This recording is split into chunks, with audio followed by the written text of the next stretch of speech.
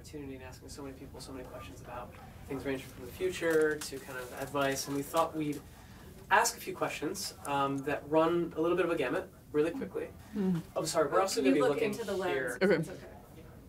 We thought it would be interesting to ask you, in the year 2025, what's the thing you're most certain about? More people will have access to their own health information. What do you dream for, something in 2025? That less people have to say goodbye too soon to people they love. That's great. Can you tell us a secret?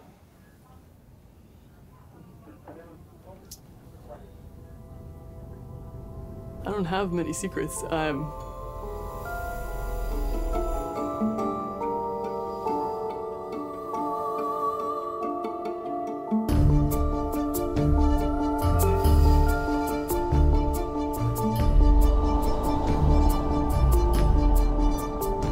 you a scientist or a technologist? Or an entrepreneur? I think I'm an entrepreneur. Yeah, I was trained as an engineer, but now my time is spent on doing whatever it takes to realize this mission. Theranos is the integration of the words therapy and diagnosis. And if we can shift toward a model in which we're determining the onset of disease in time for therapy to be effective, we will change outcomes. You founded this company 12 years ago, right? Tell them how old you were. I was 19. There was never sort of a plan to drop out of Stanford, but I found what I loved. I found what I wanted to spend my life doing. Elizabeth has raised more than $400 million. The company is valued at $9 billion. You own over 50% of it, right? Congratulations on that. We've got an incredible opportunity to try to uphold a legacy in Silicon Valley of changing the world. And we like to think about it as a movie, and you can begin to see that story in a better way. We see a world in which every person has access to actionable health information at the time it matters. A world in which no one ever has to say, if only I'd known sooner. A world in which no one ever has to say goodbye too soon. This future is beginning now.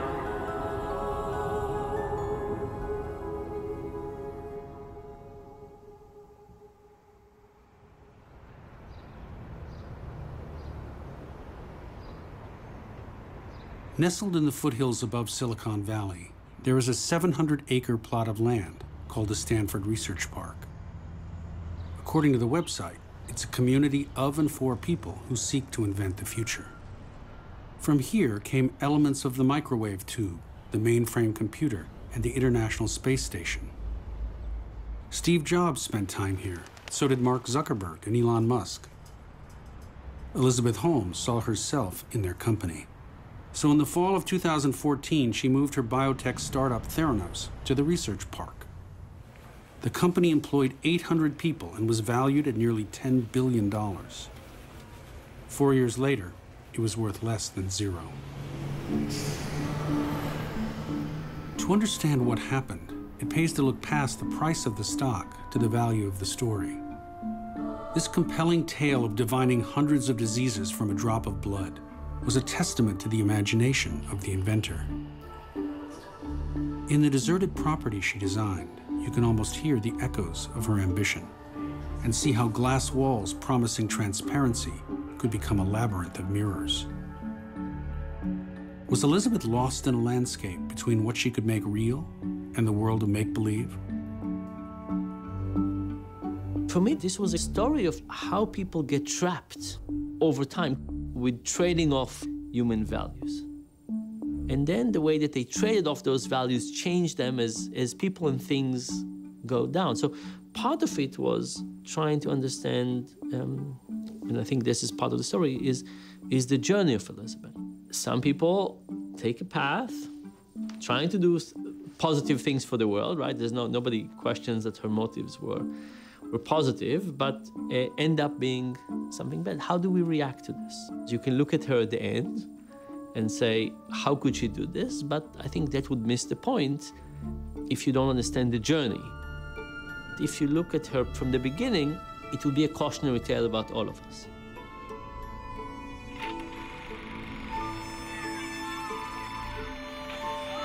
I grew up spending summers and the holidays with my uncle. I remember how much he loved the beach. I remember how much I loved him. He was diagnosed one day with skin cancer, which all of a sudden was brain cancer, and in his bones. He didn't live to see his son grow up, and I never got to say goodbye. The right to protect the health and well-being of every person, of those we love, is a basic human right. Over the course of the last 11 years, we've made it possible to run comprehensive laboratory tests from a few drops of blood that could be taken from a finger.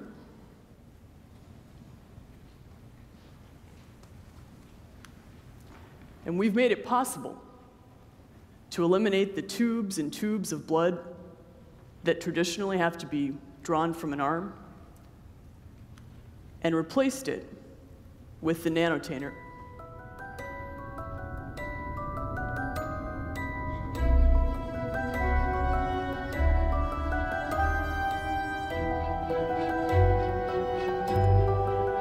And if I had one wish standing here with all of you, it would be that no one has to go through the pain of traditional phlebotomy. I was always absolutely terrified of giving blood. It's the only thing in my life I've ever been scared of.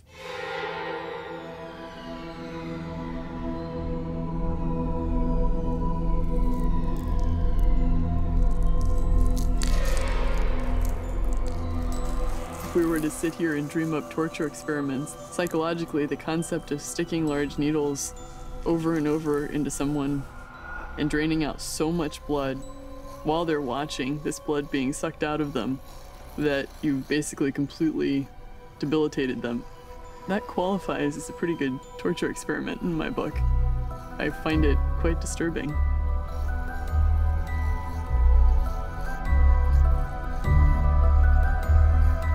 This technician is preparing the blood samples for a white cell count. She dilutes the blood with a special fluid and puts a measured amount into a pipette. Since really the clinical lab infrastructure began to develop, we've had this highly centralized, very big analytical instruments which require that much blood. And therefore, people have had to take tubes and tubes every time they do a blood draw. So laboratory testing hasn't changed since the 1950s. It's the closest thing to mainframe computers versus, it's not even PCs, versus mobile phones that I've ever seen, right? So the timing is very ripe to change this paradigm.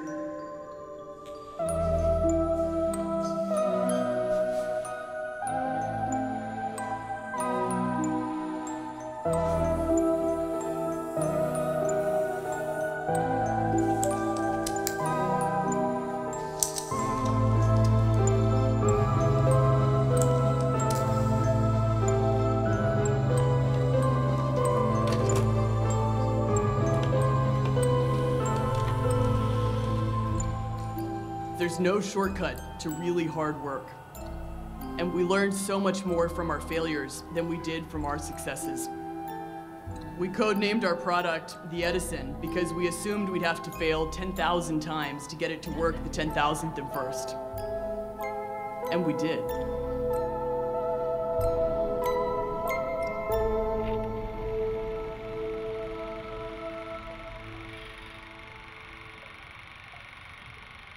What does it mean to invent something?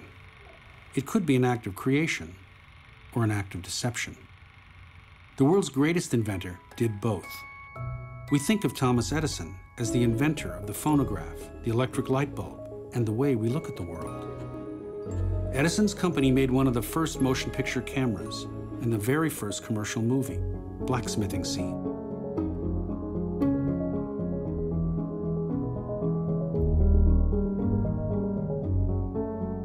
His company produced over 1,200 films, documentaries, and fiction films, including the first screen kiss.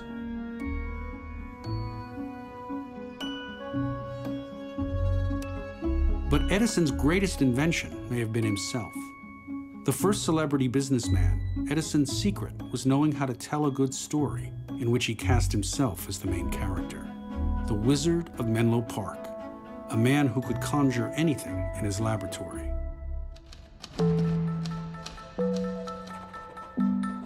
He had his name on over 2,000 patents, from telegraphs to vacuum pumps to electric cars.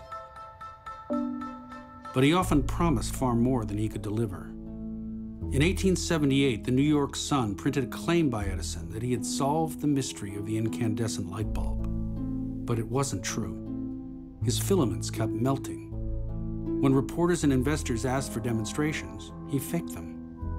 To keep journalists sympathetic, he gave them stock in his company. For 4 years, he pretended his invention was good to go, even while he scrambled to make it work. Then, just before his money and credit ran out, he solved the problem of how to keep the lights on. He was the first to practice the Silicon Valley art of fake it till you make it.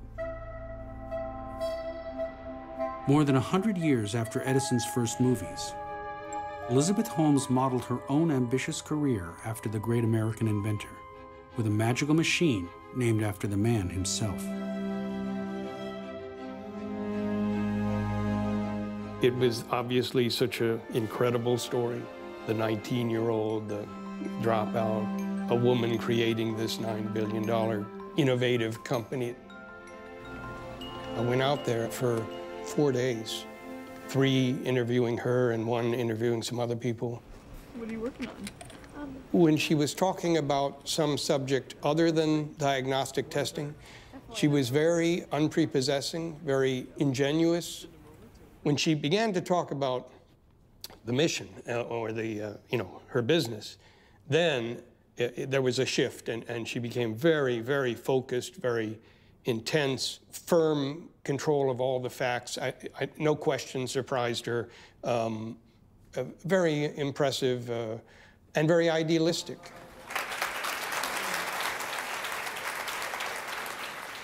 We were the first to put on the cover and write a major story about this amazing woman next to me. This CEO is out for blood. This is Elizabeth's second public live interview. Fortune invited her to the most powerful women's conference, even though she wasn't the head of a Fortune 500 company. And she was saying to us, I'm the only one of these people that founded a company. They're CEOs, yeah, but I founded this company. I invented what this company is about. I deserve to be here. I'll talk with people sometimes and they'll say, oh, I want to start a business. And my question is always, why? Because there's got to be a mission. I had heard about Theranos and Elizabeth Holmes, a woman executive in the male-dominated Silicon Valley, who was starting a company with some real potential social good. I write a lot about disruption, and Theranos was aimed to be a disruptor of the established ways of doing things, the established inefficient and expensive ways of doing things. And she was going to herald a revolution in medical treatment in this country.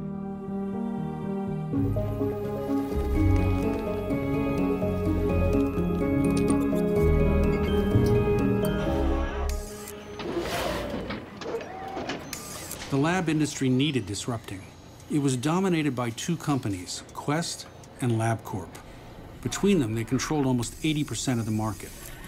Their blood test prices were always high and never transparent. They were sued for overcharging Medicaid and Medicare for billions of dollars.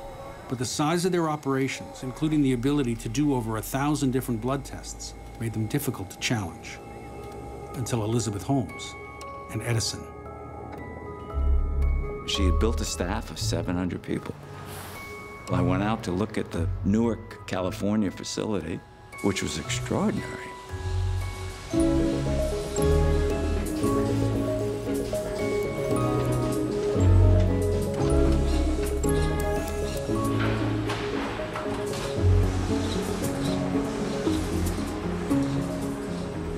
But you know, her story is so compelling.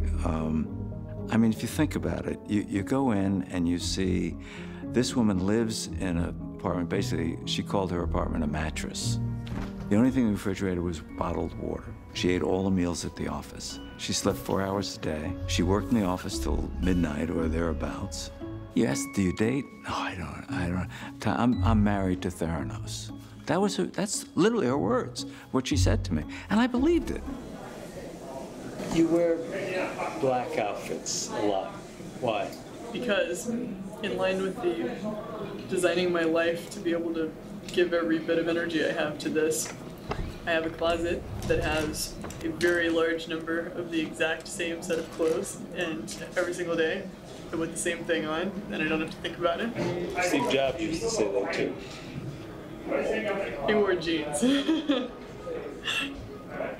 She was obviously, you know, Steve Jobs was her hero. And I just felt, oh, well, she's a young person. I'll give them their little hero worship thing, you know. I'm a tremendous admirer of what Jobs did. I think he was a genius. I do have to disclose that I've been in black turtlenecks since I was 7.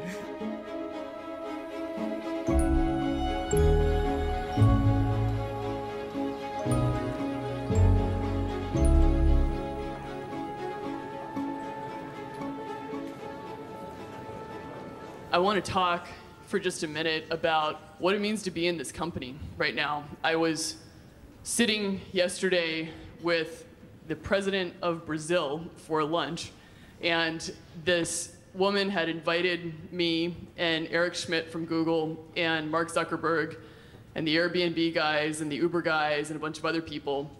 And she sits down at the table with all these people, and we all have the headphones on, translators, and she says, the strategic priority of Brazil is to get access to low-cost diagnostics that can facilitate early detection and prevention. And we're all kind of sitting there, and you can see like all the other CEOs' faces being like, now wanting to be the ones in the spotlight. And she kept on doing this for like an hour and a half. And so of course I'm trying to, you know, be humble, but I'm... When I first met her, I thought she was really interesting. It was hard to really get a sense of who she was, but in a way I felt I idolized her in so many ways based on like the little that I had read. Nice to meet you, Elizabeth.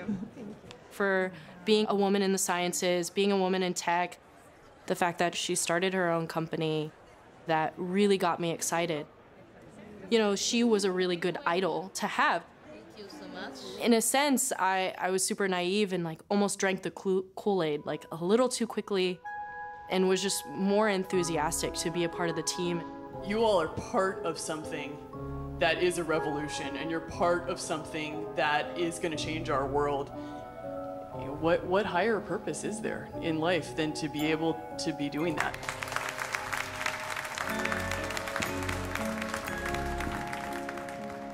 When I went on an interview, Elizabeth was there. And I was a little surprised, considering I would be the low man on the totem pole. I found out later there was no one that got past her in order to get hired. I know this sounds odd, but my first impression was that she didn't blink. And so I always wanted to make sure that I kept great eye contact because I didn't want to be the one that looked over, right? So she was very intense.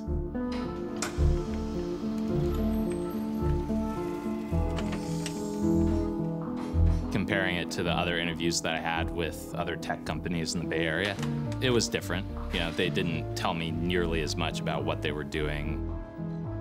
She never blinked during the interview. She did tell me about just the one drop of blood, and it's a medical testing company. They didn't say anything about how it worked or what the technology was. They just said, you'll be working with consumables, which was kind of vague. How did they describe the project? They didn't. So how did you know what you're signing on for? I had a very vague idea. I didn't. It's actually not that untypical in startup environments. They want to keep what they're doing secret. The response of the major lab companies was to say, well, we don't know how they're doing what they're exactly. doing. And if it's so great, why don't they show it? There's too much secrecy, is what they said. Right, that's exactly what they said. And our position on that is, first of all, we don't think that we need to explain ourselves to competitive companies.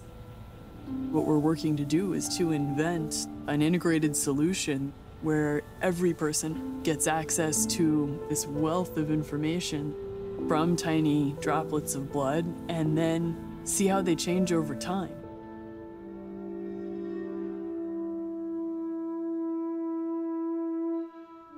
She talked some about currently you get a blood test maybe once a year, and so you get a snapshot of what's going on.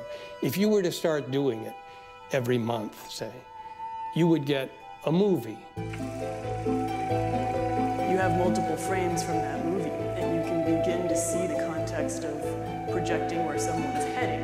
You're seeing changes in laboratory data over time and understanding the clinical significance of that. Data can be used in a more meaningful way. It was personalized medicine.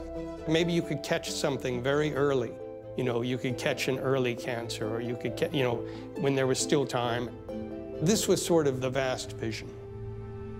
So the idea with the Edison was to stick the lab inside the box because it incorporates so many different disciplines. It's hard to pull this off. There's all these different components that go into the machine. There's a centrifuge, there's a little thing the samples go into, there's a way to prick the blood. All these things were prototypes, right? The first thing I did, the first thing is you look at what the chemists are doing. Right? Because you're automating what somebody is already doing. You're not inventing something totally new. I'm going to have a kind of a dance, let's say, right? I'm going to have this thing go to the place, pick up something, drop off something, mix something, etc. The idea was the pipette poked holes into these little plastic containers with reagents in them. It mixes some of the reagents with blood.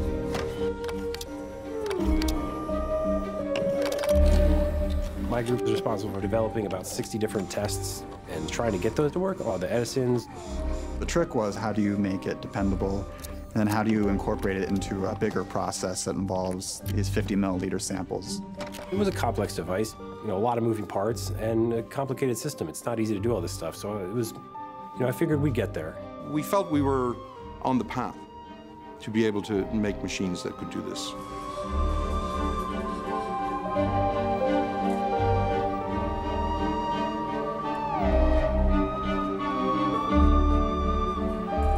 Elizabeth Holmes were on the record, unless you tell me not.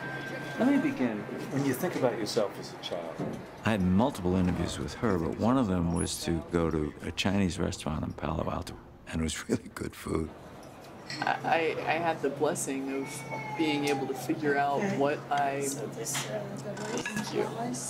wanted to do very early.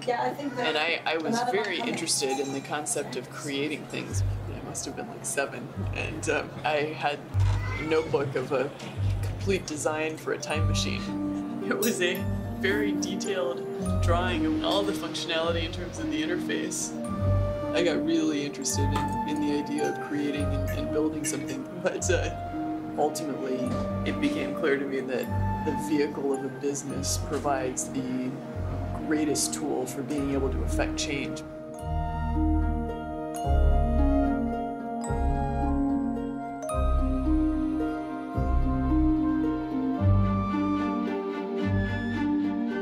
I was very studious. I never really watched TV. As I went through school and went through high school, my best friends were books. I I got into Moby Dick and the Iliad and the Odyssey at a pretty young age. Understanding how great people and great leaders led groups of people. So much changes in our society technologically, but as humans, we don't change a lot, you know?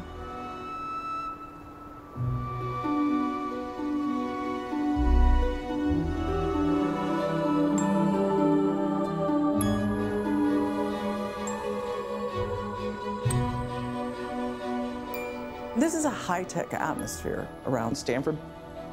Internet, to startups, to biotech, and medicine.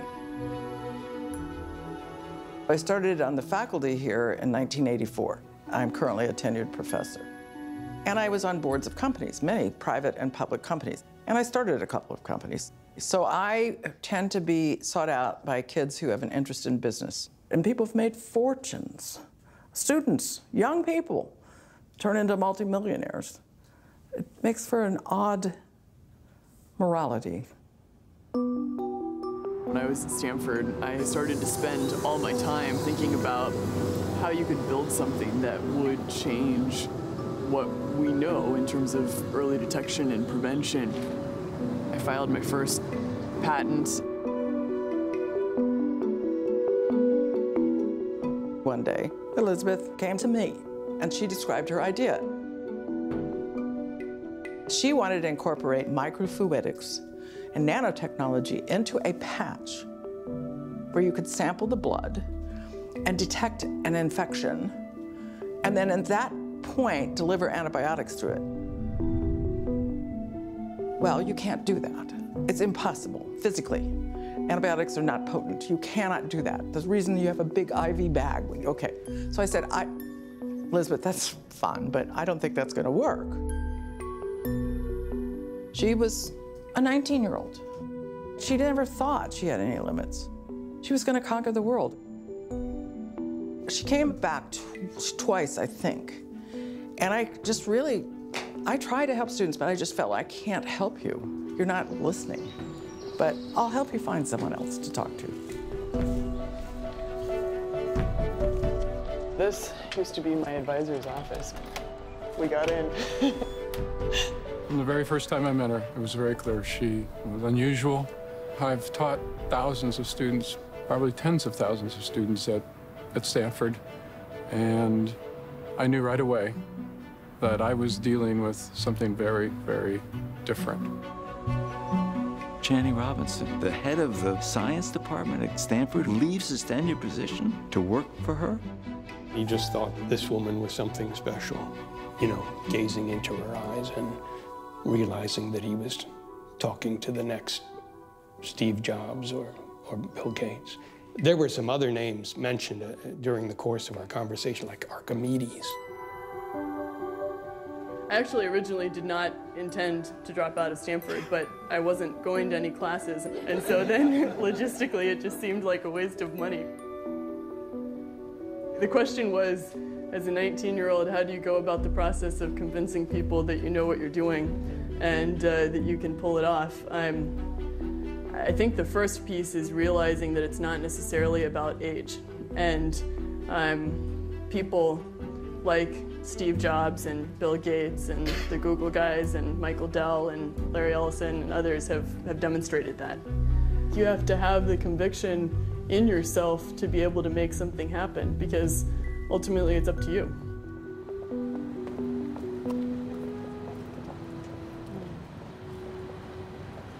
You know, I don't think I would want to create a society where people were not overconfident in what they could achieve. Like, you know, who would open a restaurant if that was the case, or who would do a startup? But I think this is really the issue, is to say, how do you become a person of vision on one hand, and how do you sell that vision on the other hand? But you also want to stay, not realistic, but, you know, a little closer to realistic when the task needs it. You have to be able not to buy your own bullshit. Yes.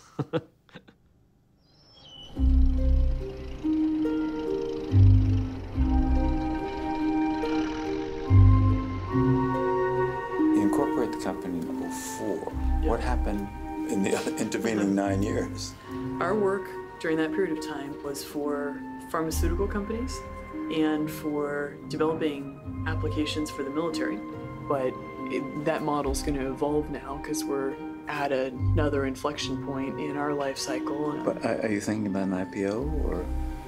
Well, we really believe that there's value in being a private company. It's allowed us to not have to talk about, what we're doing until it's done and introduce, incredible innovation without. Using just her story as the blueprint for success, Holmes would convince private investors to put up hundreds of millions of dollars without ever looking at audited financial statements.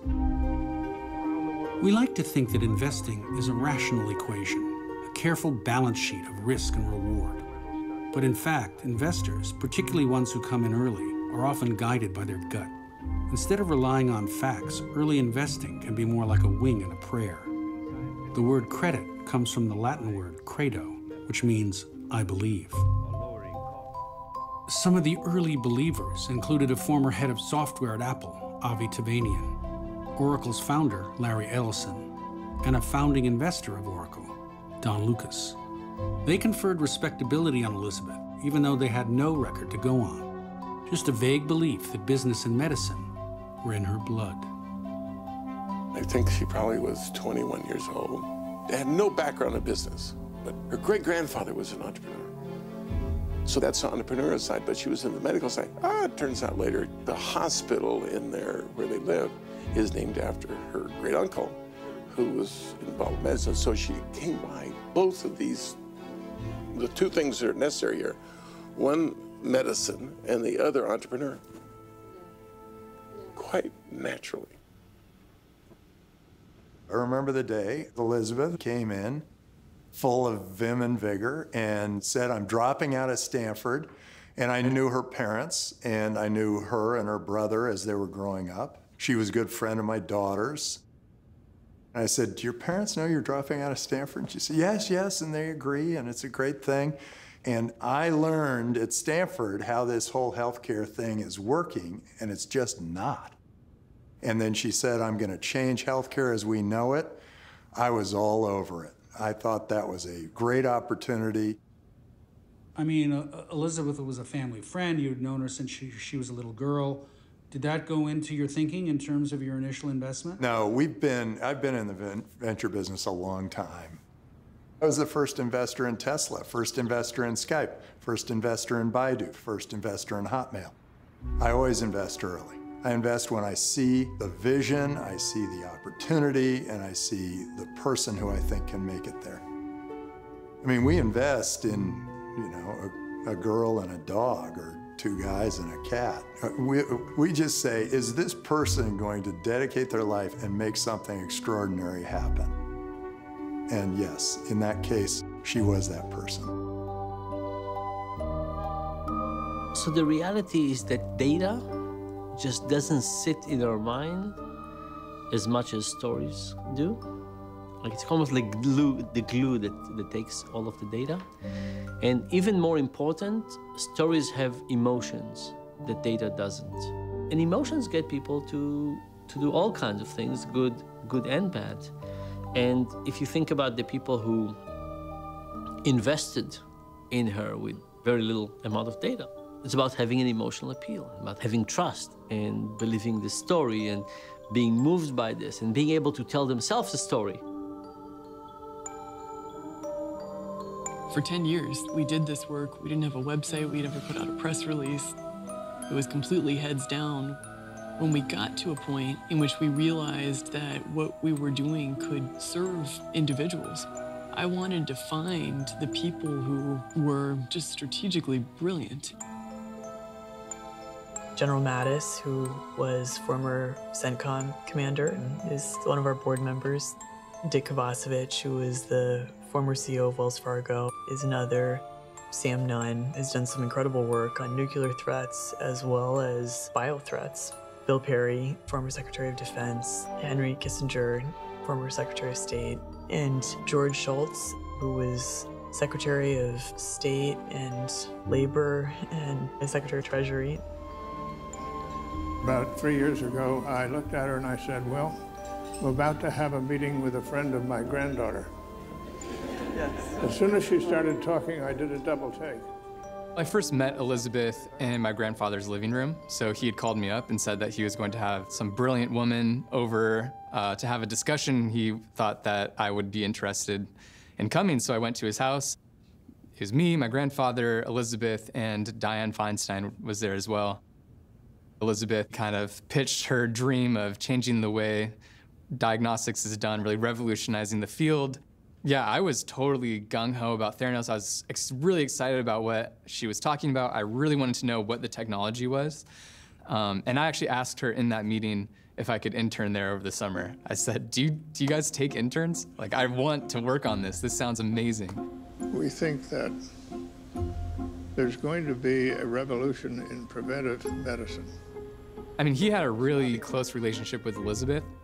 She was almost like becoming part of the family. You know, she was coming to our birthday parties and Christmases. But we think this is one of the most optimistic things out there about the healthcare system and its costs and its problems.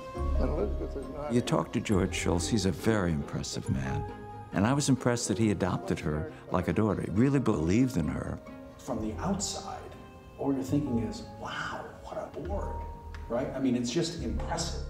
And they were really, and I talked to most of them, they were really impressed with her.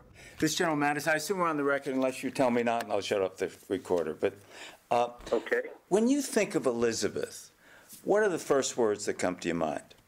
First is integrity, competence, and competence is both technical, scientific, but also focus on human rights in the most classical sense of what human rights are about. And all of a sudden you have the ability to know if someone is ill or not. I mean, literally within minutes of taking, a drop of blood. I mean, she is really a revolutionary in the truest sense.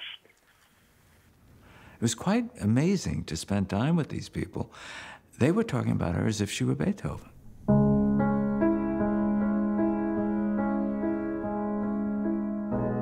As if she was this rare creature that maybe one in a century or two in a century come along who really can change the world.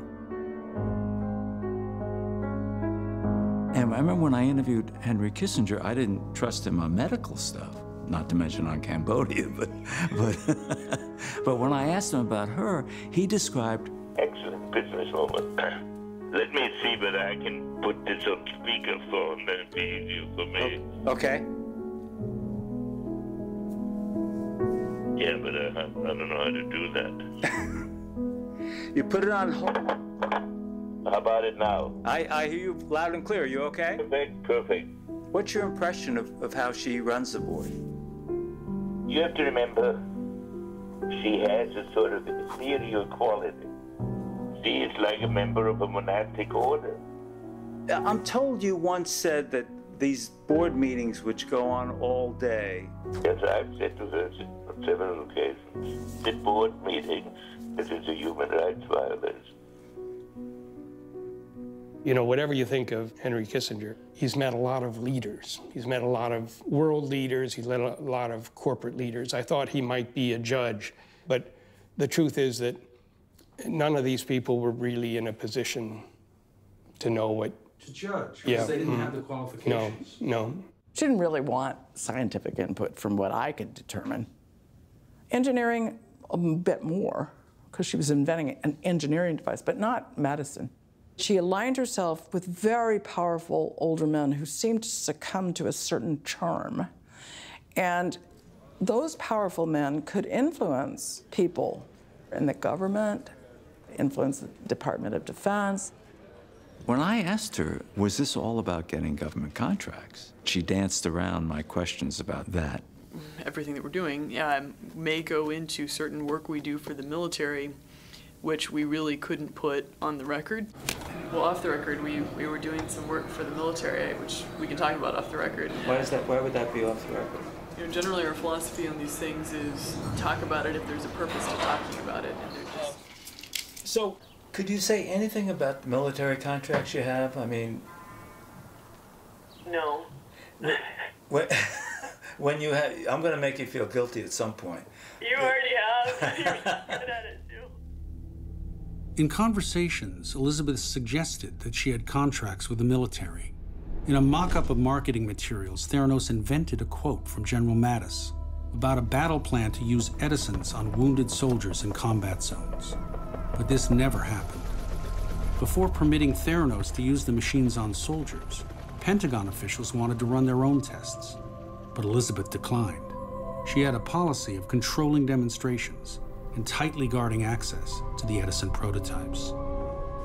I pressed them repeatedly, and I wasn't allowed. And finally, I persisted in asking, I need to see the machine. And she said to me, all right, we'll let you see the machine, but you have to agree not to describe the machine.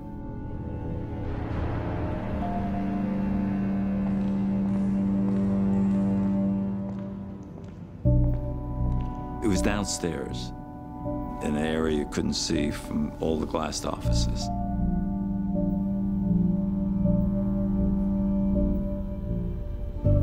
The lab is a large labyrinthian place bustling with chemists and technicians and housing rows of machines, each easy for a single person to lift, in which the container of blood is placed. What exactly happens in the machine is treated as a state secret, and Holmes's description of the process was comically vague. A chemistry is performed, so a chemical reaction occurs and generates a signal from the chemical interaction with the sample, which is then translated into a result. Which is then reviewed by certified laboratory personnel, end quote. She added that, thanks to, quote, miniaturization and associated automation, that we're able to handle these tiny samples.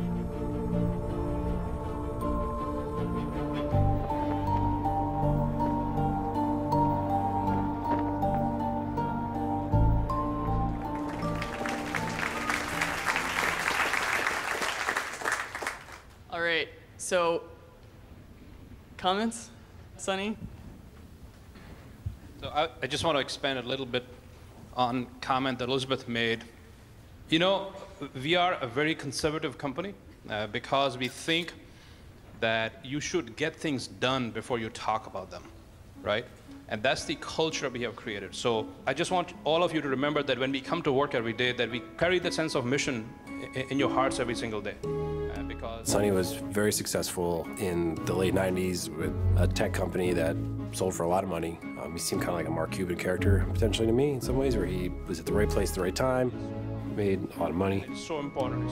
His expertise was software and IT. What we are doing is really, really difficult because we're going against an entire system that doesn't believe that prevention is possible. I always felt like Sonny was making a deal, you know? Like he knew the technology, but just enough to sell it. To him, this was another home run that he was gonna hit. He was 49 and she was 30. But she was a dominant figure in that relationship. And when he talked about her in a very deferential way, that she was kind of a genius. When he spoke about Elizabeth, he was really reverential. Elizabeth is the most important inventor of our times. You know, I think Sonny saw her as this iconic figure that, you know, he could never be, and so he, I think, found this vehicle for him to advance himself in her, and, you know, she was on board for it too. She lived with him at some condo in Palo Alto. I thought that there was definitely something going on behind the scenes there. They certainly would leave together, they'd come in at similar times. They were always talking to each other, offline, online, in meetings, outside of meetings. They were very close. It wasn't uncommon for Elizabeth and Sonny to go to the Silicon Valley airport, you know, and go off to some meeting. They were, gotta go sell this thing, go make a deal.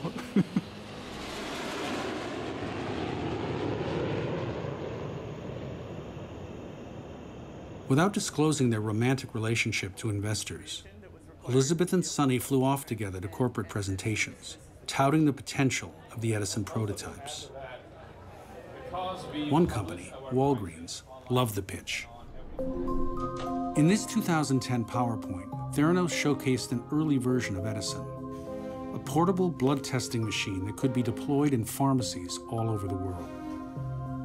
Theranos boasted the device could eliminate the need for a lab by doing up to 200 tests in minutes from a finger-prick drop of capillary blood. It wasn't true then, but once Walgreens signed a contract, Theranos struggled to make it true, constantly changing the machine's color, shape, and mechanics.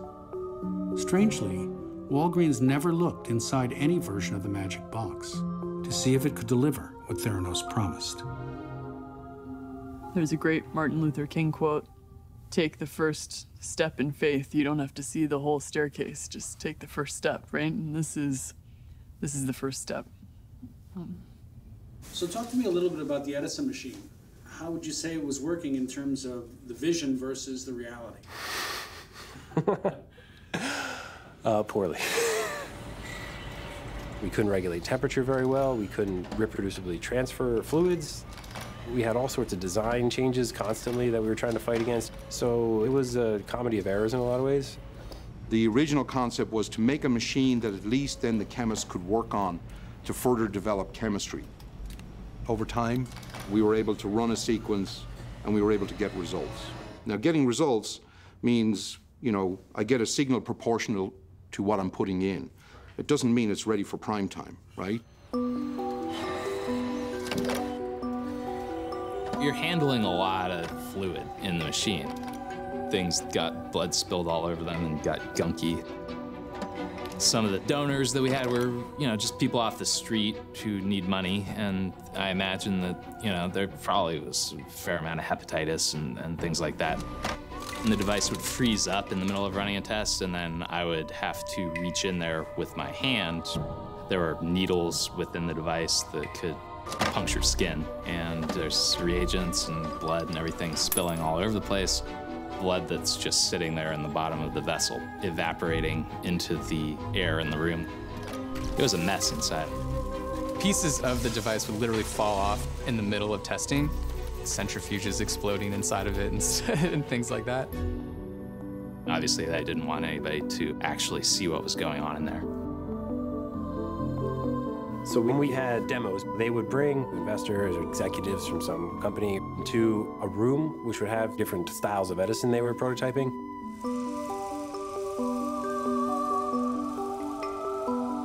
They would do a finger stick on the executive, so take a finger stick of blood. They would put the blood into the cartridge, and then they would put the cartridge into this Edison.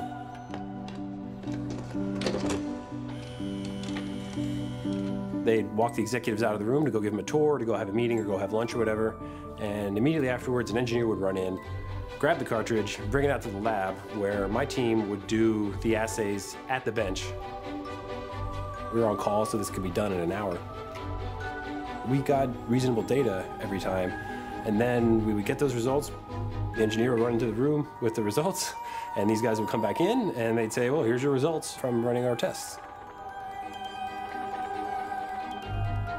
We had listed on the webpage like 200 different assays, but we had no more than half of those actually validated to be working, even in the lab at that point, let alone on the Edisons.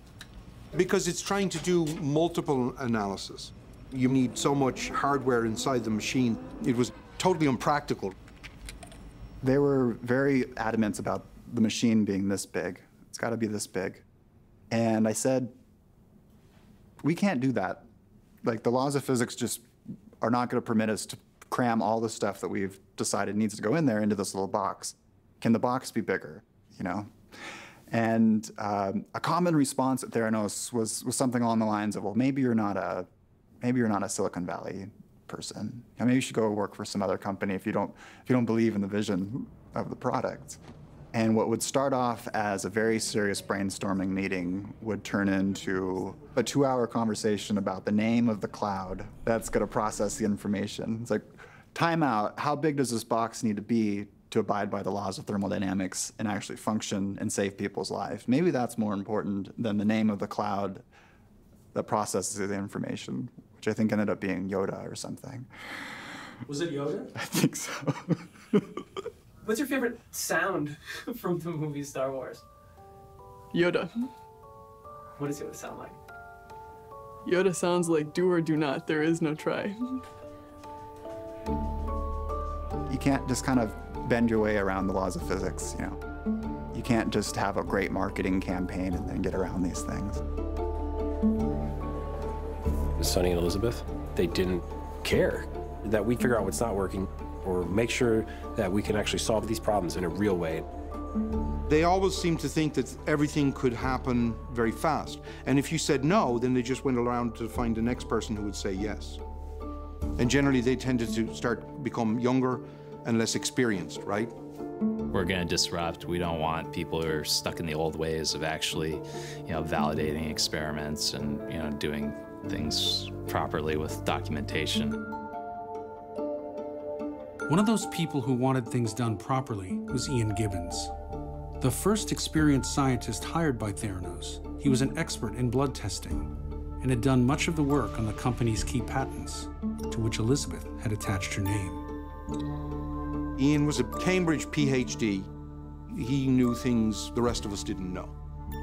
He would work with some of the younger chemists and scientists and help them with their experiments, help them to design their experiments, help them to analyze their data, interpret their data, etc. He was just a wealth of knowledge, and it was, at the time it kind of evolved. I knew him for 2 years, and my kind of opinion of him evolved only just to be better because he was just trying to make the best of his situation. When I got to see there, I got to see how marginalized he was. So in about 2012, Ian didn't have an office anymore. I think he felt slighted by that. He wasn't involved with decision-making. He would look at data and he said things were not working. Ian really got into bad shape with both Sonny and Elizabeth, because there's so many things wrong with that technology. And isn't that the point of someone like that being there, to tell him why it wasn't going to work? In early 2013, Theranos tried to prevent Ian from having to testify in a patent lawsuit. If he were to give evidence that Elizabeth wasn't the inventor she claimed to be, some of the company's patents might be invalidated. As the date of his deposition approached, he drank heavily and fell into a deep depression, afraid that honesty might cost him his job. Sometime in 2013, he wasn't in work anymore. Elizabeth told him to stay at home because I guess he was saying things aren't working. That was what the story I was told. Ian asked me if he thought that he was going to be fired, and I told him yes, unfortunately. And that was the night he killed himself. He was so distraught over this stupid, this patent case, misappropriation case, and not knowing what he was going to do with the rest of his life, and that's why he committed suicide. What was the reaction of the company after Ian committed suicide? I don't know, because they never communicated with me except to ask me to send back his confidential stuff.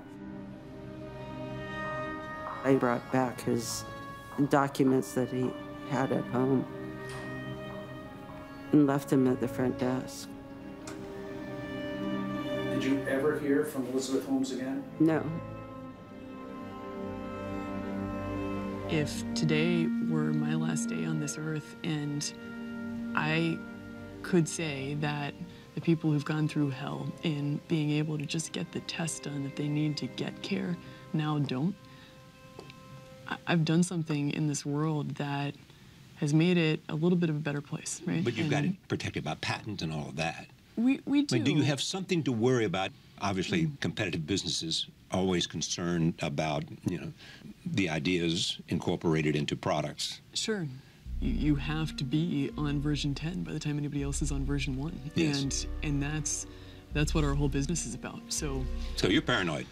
And you have to be. Yeah. We want to be the most paranoid people on the planet. Absolutely. Yeah.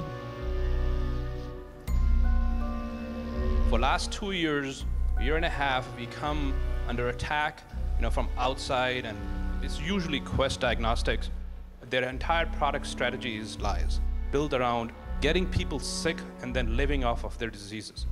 And we are trying to change that, right? So it's really important that you all understand that what we are doing here is so disruptive that we will always be attacked. The paranoia seemed to come from the belief that, like, someone's going to beat us to it, or someone's going to steal our ideas, or we're not going to get the whole market. There's a healthy degree of paranoia and secrecy, but this was well beyond that. There was security. You couldn't go walk up into her office. That just doesn't happen. She had bulletproof glass on their exterior windows. There were bodyguards waiting outside, a couple guys at the front lobby. And that increased more and more later on. But yeah, her and Sonny walk in at the same time every morning. Eagle 1, Eagle 2 on their way. And as soon as they start pulling in, okay, be ready, have the doors open. She was Eagle 1, Sonny was Eagle 2.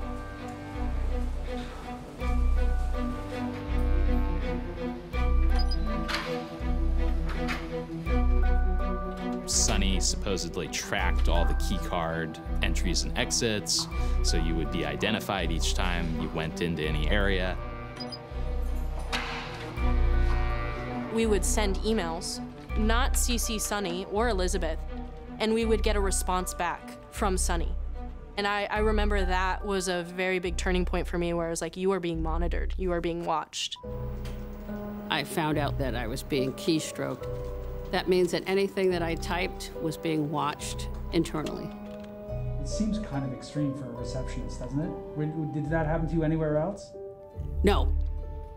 And of course, non-disclosure agreements had to be signed. A giant stack of paperwork saying you can't speak poorly about the company, you're legally liable for any detriment caused to the company. It's like, who's writing these contracts, and like, what are they trying to hide? We weren't supposed to tell our families what we did. We weren't supposed to talk about anything that went on inside of Theranos. Then after a while, people became paranoid of one another. We became much more siloed.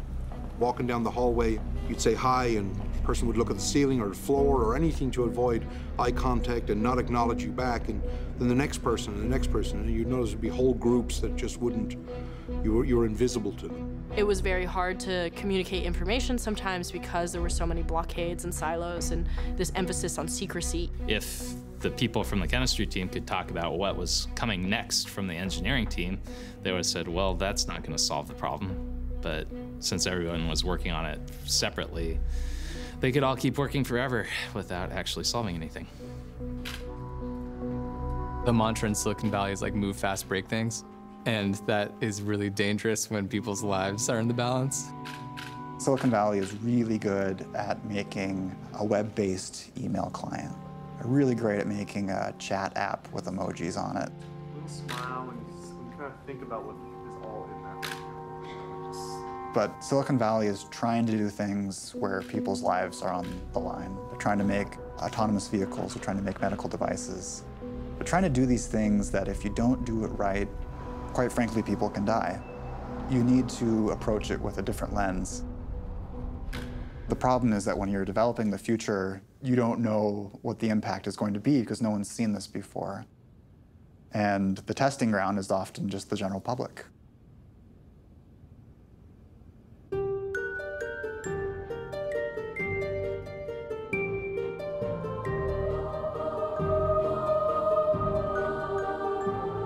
In 2013, Theranos went live, testing real patients in Arizona as part of a partnership with Walgreens.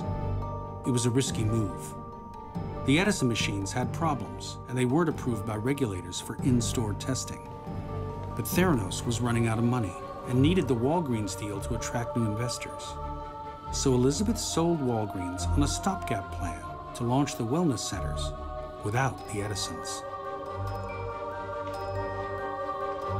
Instead of testing blood on-site, patient samples would be sent to Palo Alto, where Theranos had hastily constructed a clinical lab. Many of the technicians were inexperienced. When one lab director quit, Theranos replaced him with a dermatologist. Due in part to the Walgreens launch, Theranos was able to raise over $400 million from new investors, like the Walton family, Betsy DeVos, the owner of the New England Patriots, and Rupert Murdoch, who put up $125 million. To investors and patients, it seemed like the system was working as advertised.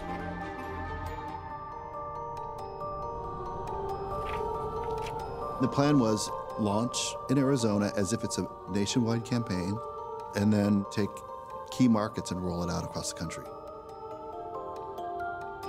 I wasn't an engineer, I wasn't a scientist, I wasn't in R&D. I was there to create a consumer brand. We came up with 3 adjectives to describe Theranos: simple, human, and optimistic. Because there are so many barriers to getting your blood drawn, whether it's fear of needles, fear of finding out the results, living far away, can't afford it, there's just a lot of barriers. You know, people that have this fear or this angst or don't like it, let's convert them. So I hired Errol Morris. Errol worked with Apple, did a lot of great work with Apple.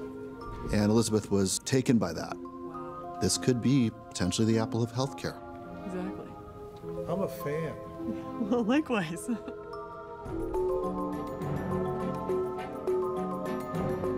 We did casting, real people that have all these issues. We did also reach out to existing Theranos customers and had several of them come and tell their real story and their experience with Theranos. Hello. Hi. Thank you for coming in.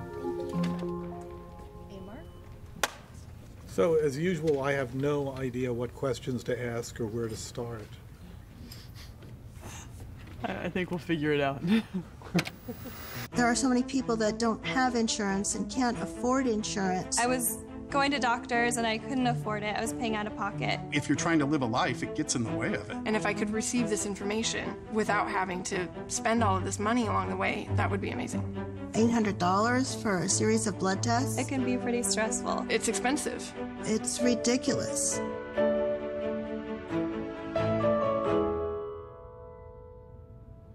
Once they went live in Arizona, Right. dealing now with real patients, Right. as opposed to an R&D. That's right. Yes. You know, then you begin to wonder, like, is it? Well, I think here's my context for this is, you know, go back to Jobs for a minute and all the people that said no to him, and he refused no, and did it anyway and proved everyone wrong. So my measure of success at that level, a visionary, owns his own company, and creating products that change the world, he did not give up or give in ever. So that was my measure of success. Now, on patients, that's a whole other thing.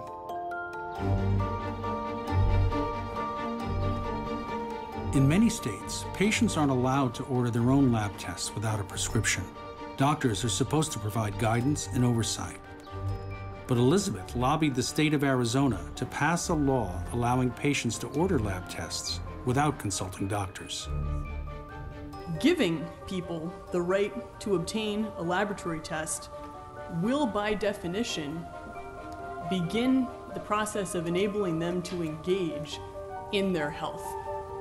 Ms. Holmes, you are magnificent, and there isn't a question any of us could ever ask that you haven't answered 20 or 30 times before. This law would allow you to order your own blood work, and you get the results. This is what Theranos puts out. It's a menu. You kind of order a la carte, but there are some cautions raised from the medical community. You can't just look at a lab. You have to look at the whole patient, the whole person. We can't write a prescription for somebody that we haven't done a physical exam or have seen. So it kind of was like, how are we going to deal with this? Low cost was very interesting to the patients, but then also being able to order their own labs, and they really liked that. What made me concerned was, as a physician, you can call the lab and ask simple questions, and these are questions that we would ask any lab, but Theranos, they weren't very transparent. We tried to tell patients that, listen, we're not getting a lot of information about how they do their testing, and so we're kind of unsure of them. But then Theranos started giving out vouchers or gift cards to get labs, free labs done there. And so it just kind of exploded. Mom, we really are an important part of our family because we really love you so much. Your health is really important to us. The kids adore you. Theranos gift cards, because nothing is more important than the health of those you love.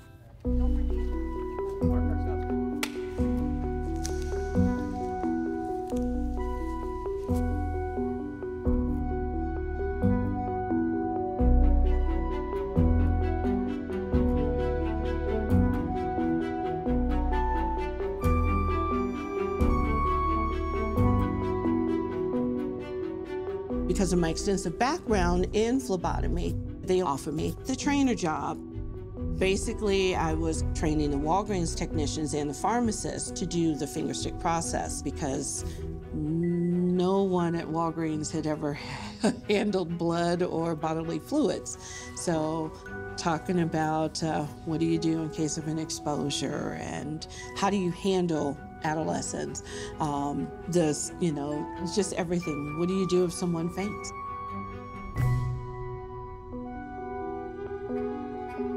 Our goal is to be within 5 miles of every person's home through the Walgreens nationally.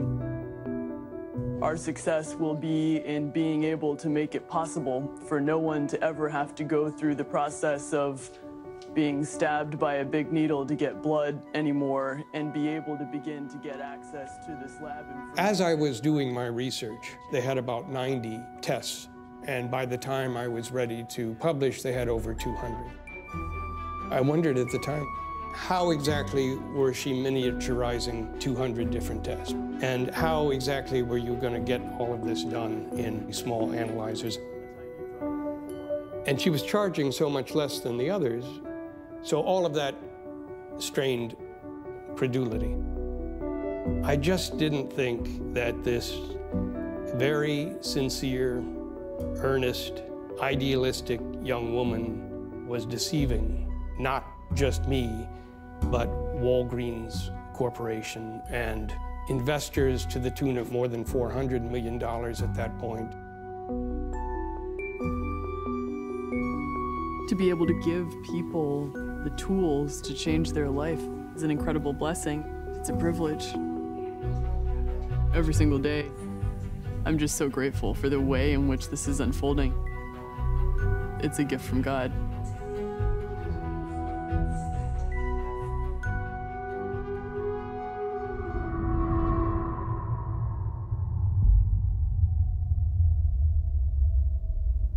We have to understand that this is all about wanting the world to be a certain way and basically being able to rationalize our actions to try and make it true.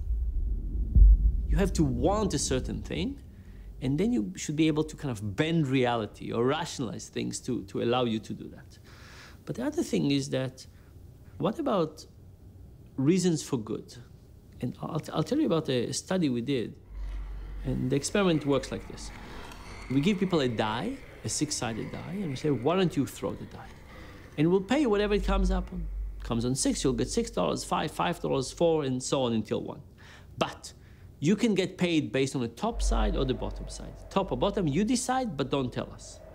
So I give you the die, I say, don't tell me. Think top or bottom, you have it? You know which one? Now toss the die. And let's say the die comes with 5 on the bottom and 2 on the top. And now I say, Alex, and what did you pick? Now, if you picked bottom, you say bottom, you get $5. You pick top. What do you say? Do you say the truth? Top? Or do you change your mind? You say bottom and get $5. In our experiment, people do this 20 times. And every time they think top or bottom, commit it to memory, toss the die, and they write 5 and 2, I chose 5, and so on. And when you do it 20 times, you find that people are extra lucky. Right? And luck has this really nice feature of focusing on the 6-1 die tosses, right? The extra lucky on the 6-1 die tosses, not so much on the 3-4. That's the basic experiment. Now, here's the thing I won't tell you. We do the same experiment, but we connect people to a lie detector. And we ask the question of whether the lie detector can detect it. And the answer is yes, the lie detector can detect lies. Not all the time, but it can detect it. In another version of the experiment, we do the same thing, but people pick a charity. And all the money that you're going to make today goes to that charity, right? For a good cause. What do you think happened? People cheat more or less? People cheat more. And the lie detector stops working. Why? Because what does the lie detector detect? The lie detector detects attention. I want more money, but I think it's wrong. I want more money, but I think it's wrong. But if it's not wrong, why would you worry? If it's for a good cause, you can still think of yourself as a good person. And that's how things start. And then it becomes a slippery slope.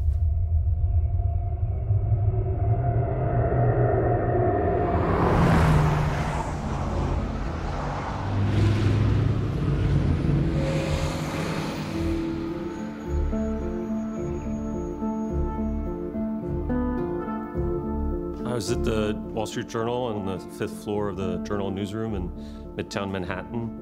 I had a couple weeks prior finished a long series on Medicare fraud. So I was looking for something new to sink my teeth into. And one afternoon, I'm at my desk, my phone rings, I pick up, and it's this source of mine.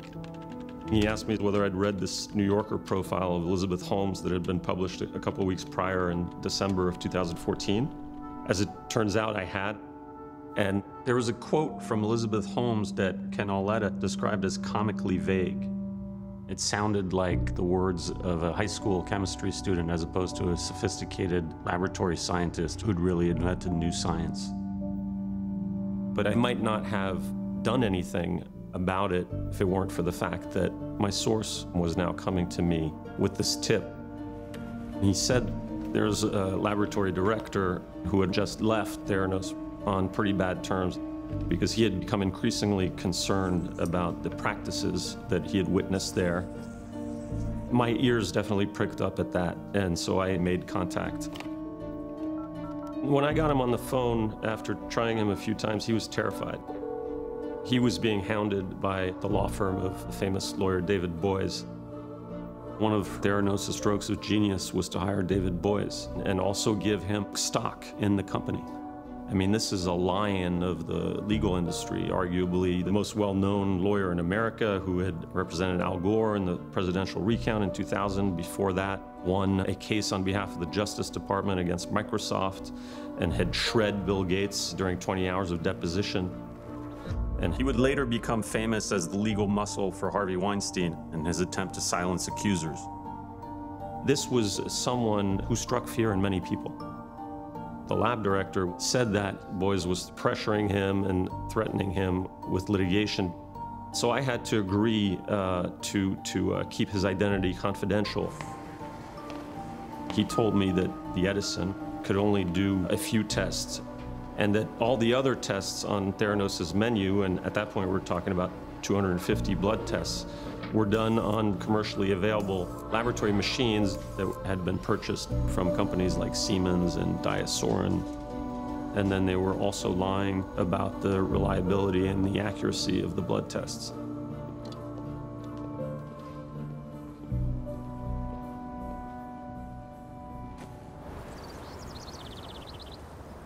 So I went to Arizona to get myself tested. And so one morning I went to the Walgreens that was closest to my hotel. I sat down in one of these little wellness centers, and the phlebotomist, I heard her talking on the phone and typing on a computer for a few minutes, and then she turned around and she came at me with a tourniquet and a syringe. And I said, well, why not a finger stick? I thought this was all about, you know, a finger stick blood test. She said, no, your order actually includes tests that require venous draw. The truth is that before my story came out, there had already been instances of people going in to get their blood checked, and they would need to do a venipuncture instead of a finger stick of capillary blood. And so I asked about that a number of times, and the answers were incredibly opaque. So my question is, what percentage of your tests are needle rather than finger prick? I don't have a really good number for you because it's changing. And we're really confident being able to say that we're very close to 99% being on capillary, but when you try to pinpoint a number... Are we talking about in the next 5 years, 1 year, 2 months? Much less than a year, without question. At the time, you didn't think that that was necessarily evidence of... Absolutely not. I actually believed her. Of course, I remember her saying it to me. And that's a lie, period.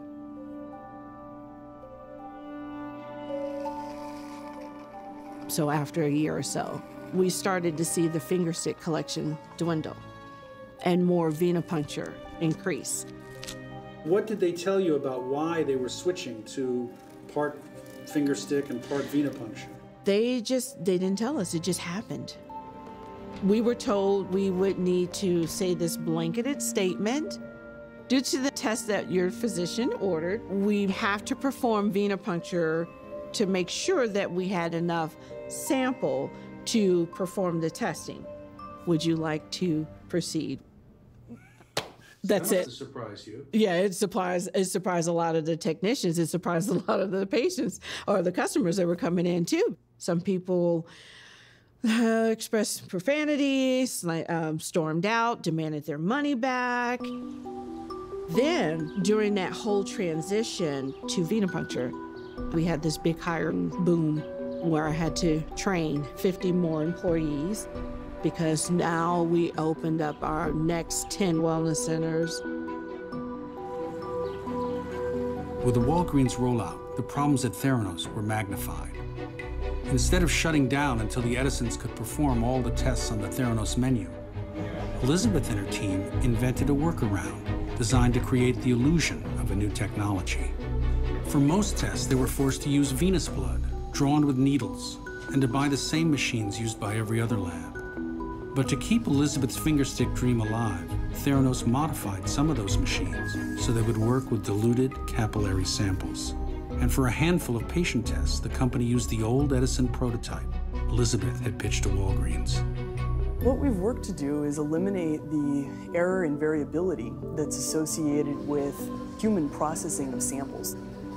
When Elizabeth says the whole process was automated from start to finish, that was a stretch. It would sometimes take 6 hours just to set up the system before we could even run the patient samples. I was like filling up containers, doing so many manual things with my hands. And the scary thing about the nanotainers was they could hop off your tray and they would be on the ground and you might not be able to spot them. They had to dilute the nanotainers to run it on the Siemens machines, which was not how they were supposed to be used, and so people who worked in the clinical lab were nervous about that because they were violating the operating standards for those devices, which, are rigorous standards since they're being used to test people for diseases. We were fudging results, rerunning quality control tests until they passed. The solution at some point was, if you just throw out that one data point, then the other 3 look beautiful. And that's not the way you approach science that's going to be impacting people's lives. There were people who had to run tests on devices that they knew weren't working and give those results to patients. People were very upset, crying. Some members of the CLIA lab would even have to call patients and tell them that they had to go to the emergency room because the lab test was, so far off. What really hit home for me is we were starting to do more infectious disease, hepatitis C, prostate cancer, and even syphilis. I was running precision testing for syphilis, and there was a lot of variability in the test, but Theranos said this is safe to use on real patient samples. And I was kind of blown away. If 100 people who had syphilis came and got tested on the Theranos devices, we would only tell 65 of them that they had syphilis, and we would tell the other 35, you're healthy, no need for medical intervention. So if people are testing themselves for syphilis using Theranos, there's gonna be a lot more syphilis in this world.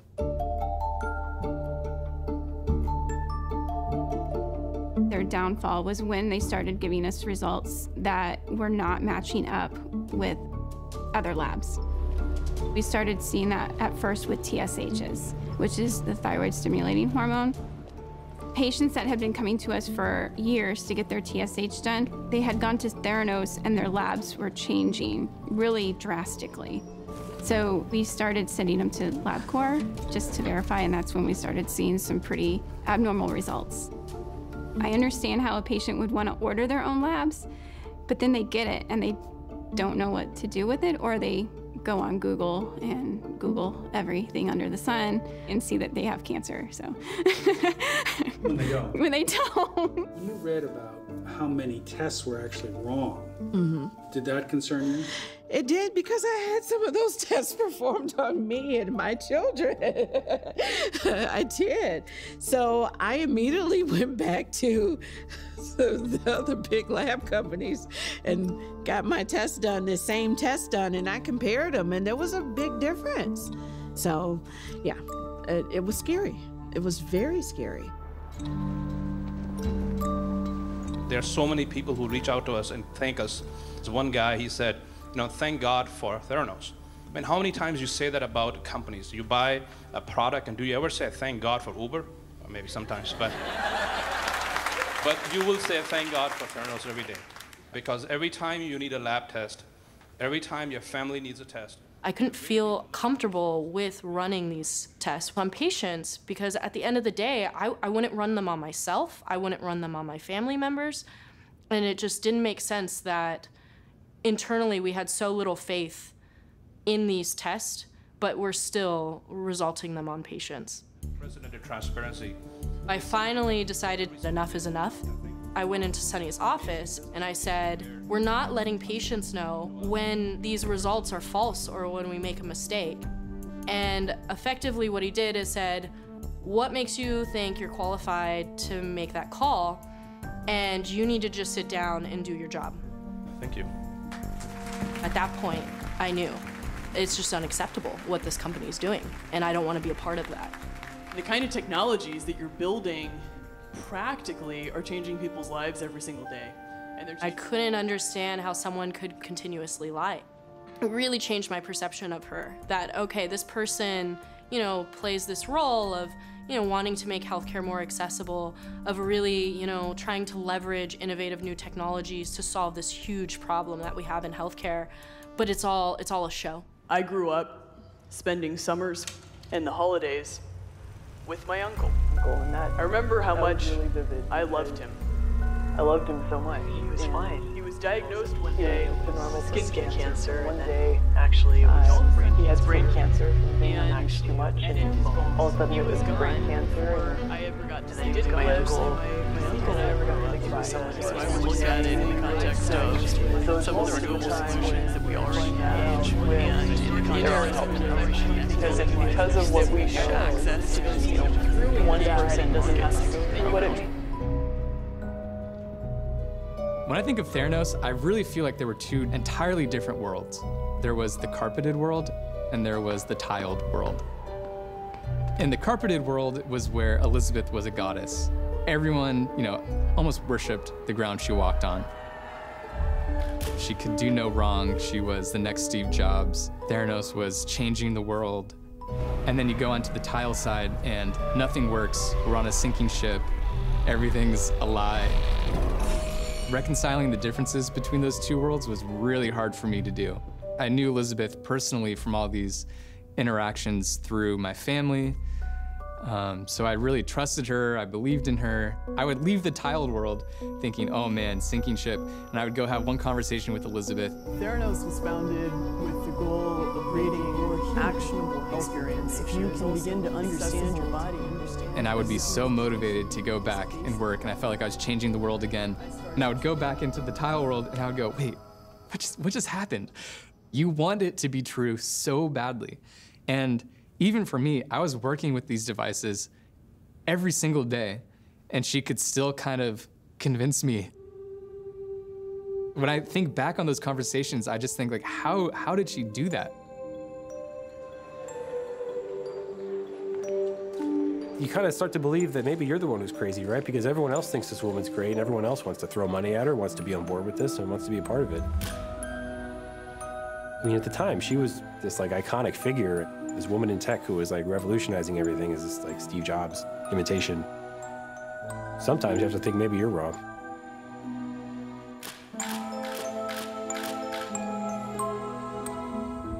But at the time, you wondered whether Elizabeth's connections were protecting her. it kind of caused a bit of a crisis of faith in, you know, just the power of government and how corrupt or not they were for me. You know, I thought that Theranos was going to get away with it.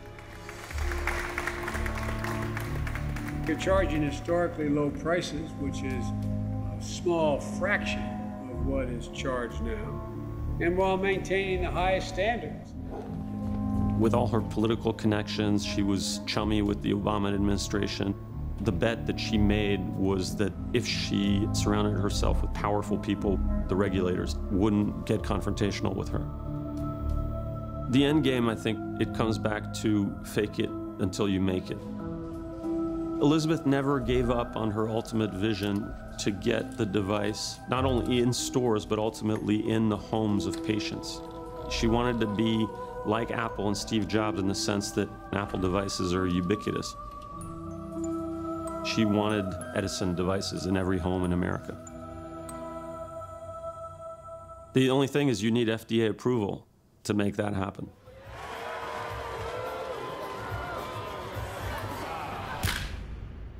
I did talk to the chief medical person at the FDA, who expressed some skepticism. He said, They have not provided enough information for the agency to clear or approve the test. Accurate? So is this something that you wanted to actually use in the article? Yes. Okay, so that's part of our challenge because our legal team is so concerned about this because there's a lot of context behind that. Could cause a lot of problems for us. That's why I'm asking for context. Give it to me. I'm all ears. Okay, let me talk to our legal team. Right now, they've told me that I can't comment on this because Elizabeth was tap dancing around her discussions with the FDA. Rather than submit full applications, Theranos flooded the FDA with vague exploratory letters, trying to stall for time until the Edisons could do all the tests that Theranos advertised. And that could take years. In the meantime, the Theranos operation in Palo Alto was being regulated by CMS, the federal agency in charge of clinical labs. Theranos was also playing games with them. Even though some patient tests were performed on Edisons, Theranos never reported those. The company only gave CMS the data from third-party machines. The decision was, let's send what was on the Immulite and on the Siemens Advia. Let's not send the Edison results. And that really freaked me out because that was suggesting that, okay, we didn't trust the Edison test. And here we were able to make that discernment of what was the appropriate one to send, but we weren't doing that with patients. And when CMS came in for the inspection, Sunny and Elizabeth only showed them the lab with the Siemens Advia, the Immulite. They never took them downstairs to the secondary lab where we processed all the finger sticks on the Edisons. And they strictly told us, stay at your desk. They didn't want any of us down there because they were scared if the inspectors saw what was going on, that could have huge consequences. It just seemed scandalous to us. It was getting to the point where there was really no hope. You know, I'd pretty much decided that I was going to quit right after I resigned. I went to my grandfather's office at Stanford and I actually showed him a lot of data and the discrepancy between what I was seeing and what was being published and the explanation for those differences. But he didn't really seem to believe what I was saying. And he said, like, Elizabeth has told me that Theranos really can do all the things that it says it can do. Theranos is, you know, more accurate, gonna change the world. They're trying to convince me that you're stupid. They can't convince me that you're stupid, but they can convince me that you're wrong. And I do think that you're wrong. So move on with your life. A few months afterwards, John Carreyrou from the Wall Street Journal sent me a message on LinkedIn. I was definitely in a panic. There were confidentiality agreements that I had signed while I was at Theranos, so I went and bought a burner phone with cash. I called him, and in that phone call, I decided that I wanted to help him out. I said, you know, my grandfather made it through Watergate and the Iran-Contra scandal with his integrity completely intact. Once he becomes aware of the fraud that's happening, he will do everything he can to make things right. And I wanted to give him that opportunity because I think he was like 94, 95 at the time. So I met with John in person. And then he sent Theranos some prodding questions, and there was just one number in there, 42.9% that I had calculated for one of these tests. That was also in an email that I had sent to Elizabeth. About a month after that, I went to go have dinner with my parents. I walk in the door and my dad says, "Have you been speaking to a Wall Street Journal reporter?" And I said, "Yes." And he said, "Well, they know."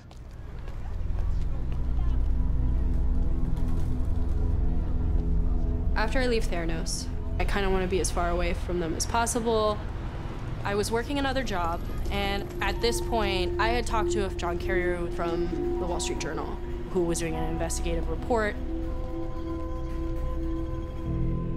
So I'm at work one day, I'm working late, and two of my colleagues are leaving, and I'm gonna be the only one in the building. And they look outside and they're like, "Hey, Erica, like there's been this guy who's just been sitting in our parking lot for the whole day."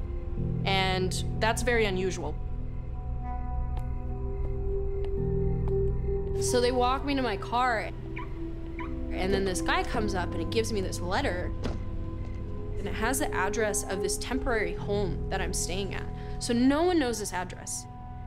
And I open it, and it's a letter from David Boies. If you don't come forward with X, Y, and Z document or report these people, there's the potential that we could sue you. It was quite scary for me, especially coming from a position of, what, I was 23 at that point. You know, I had not really any money to spend on lawyers or anything. I was really freaked out. I'd been asking for an interview with Elizabeth for several months, and they were giving me the runaround. Finally, in June 2015, we agreed that we'd have a meeting at the Journal offices.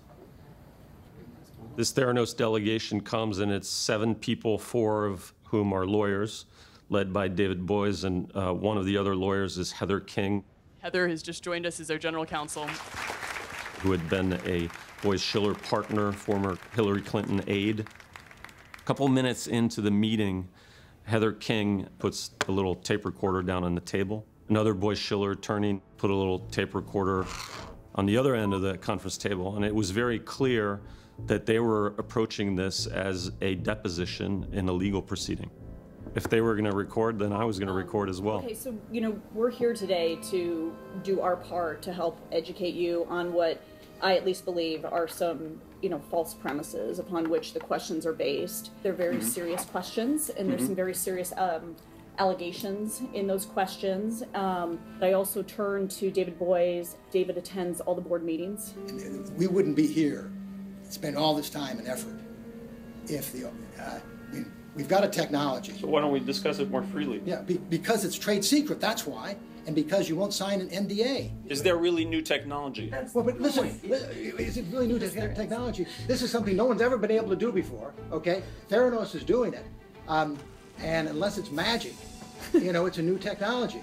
I knew that most of their blood tests were run on commercial analyzers made by third-party companies. And so I said, how can this even fall under the bucket of trade secrets if these aren't even Theranos machines? Are you saying that the trade secrets also covers the way in which you run a blood sample on the Siemens Advia? I think, I don't know the answer to that, but I can tell you that it could or it could not. It just feels like you want us to give you the formula for Coke in order to convince you that it doesn't contain arsenic. Nobody's asked for the formula of Coke. We're looking for a generic explanation. You don't need to know how they do it. Well, to believe... I mean, I understand it's curious. It sounds like the Wizard of Oz. So we went around in circles, and the fact that they were stonewalling in such a strong way made me feel like we were on the right track. You know, it seemed apparent to us that certainly one of your key sources is a young man named Tyler Schultz, because the concerns that you are raising precisely are concerns that he raised in the very brief time that he was at our company. I don't know, I don't remember his exact words, but he said, "Well, they know.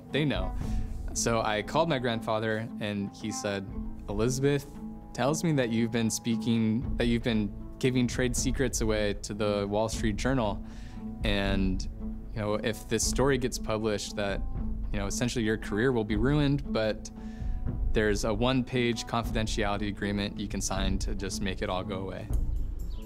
And so I go to his house the next morning, and he said, okay, well, there are actually 2 Theranos lawyers here right now. I was extremely nervous about what was going to happen, very uncomfortable with the whole situation. They come in and they give me a notice to appear in court in about 36 hours, a temporary restraining order, and a letter signed by David Boyce. They really made me feel like I was alone, I was the underdog, I was gonna get crushed. Good morning, Mr. Secretary.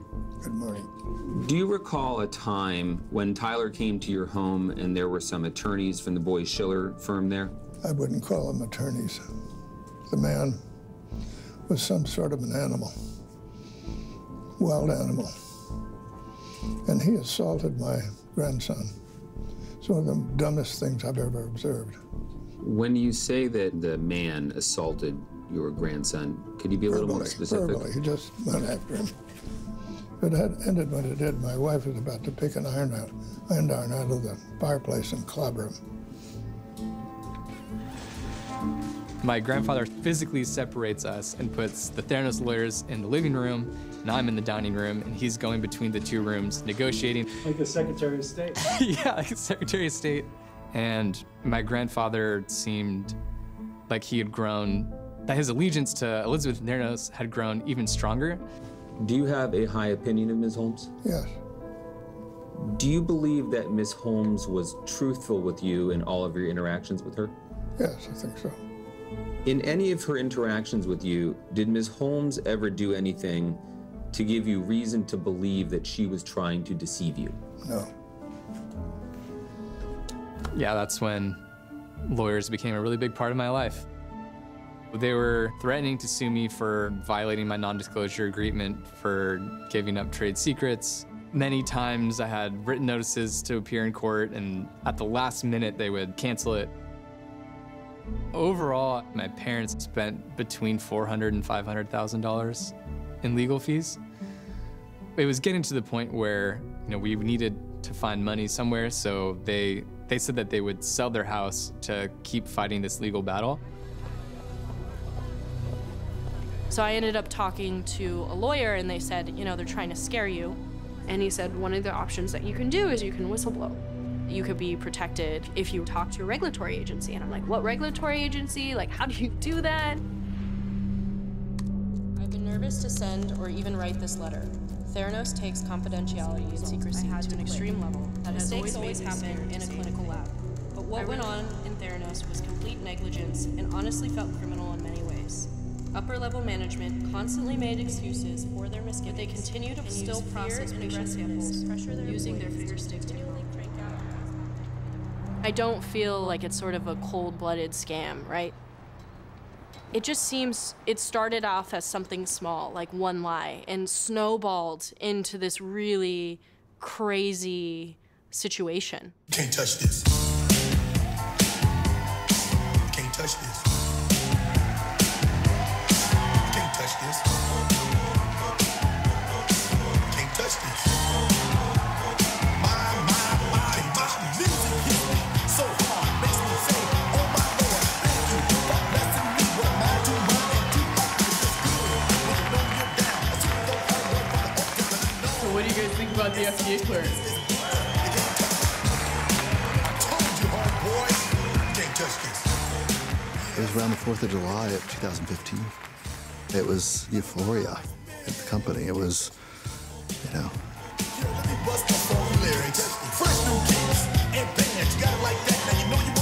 This is a very meaningful milestone for both Elizabeth and Sonny. It felt like a great victory at the time. It was a big celebration for a little victory. The FDA had finally approved one rarely used test for herpes to be run on an Edison prototype. That was too little too late for Walgreens, which put the brakes on opening new wellness centers. And while Theranos had boasted revenues of more than $1 billion for 2015, the actual cash in the door was only a few $100,000. But Elizabeth and Sonny were not backing down. We are going to send a message to Quest Diagnostics. Remember, these are the guys who are after us. and they're attacking the work that you guys are doing. Are you ready? Okay. 1, 2, 3. Fuck you!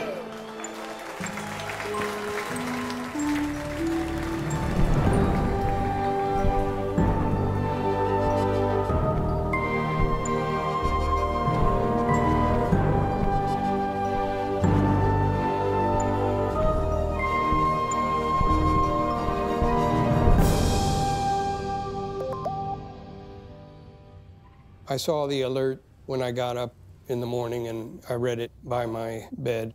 It had this really understated headline, but the contents of the article were just devastating.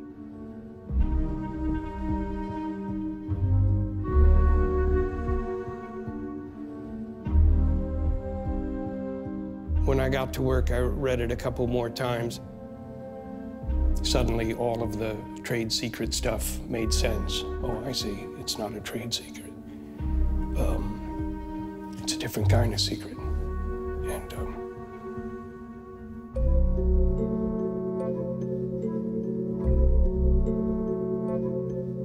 I did not know that Siemens were being used until after the article hit.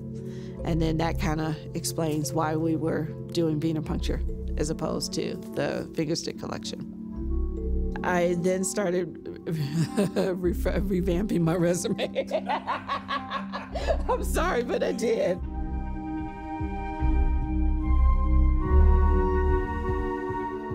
I was lucky when the Wall Street Journal actually ended up publishing their article, because once that happened, Theranos' efforts were focused elsewhere. We never went to court. We never had any sort of settlement. It just kind of died. The fate and future of the company was at stake. So we gathered in our cafeteria. Elizabeth and Sonny spoke to what was happening and that these allegations are not true. And then Elizabeth made a comment about taking on the Wall Street Journal as a fight.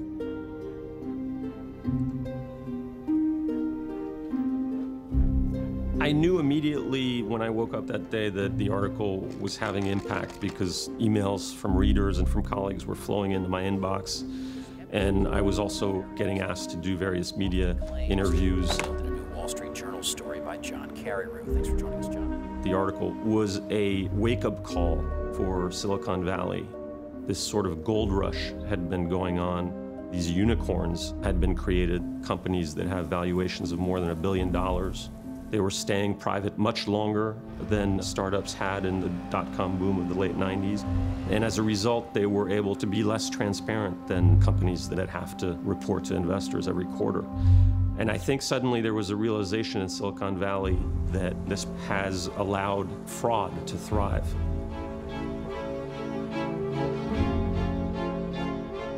obviously, I called Theranos and tried to speak to Elizabeth and was told that she was going to be unavailable all day. She was being inducted into the Harvard Medical School Board of Fellows. And I was just stunned. I was thinking in my mind, you know, the Wall Street Journal has just said that you're a fraud and that your company is a fraud and the company I put on the cover of our magazine is a fraud.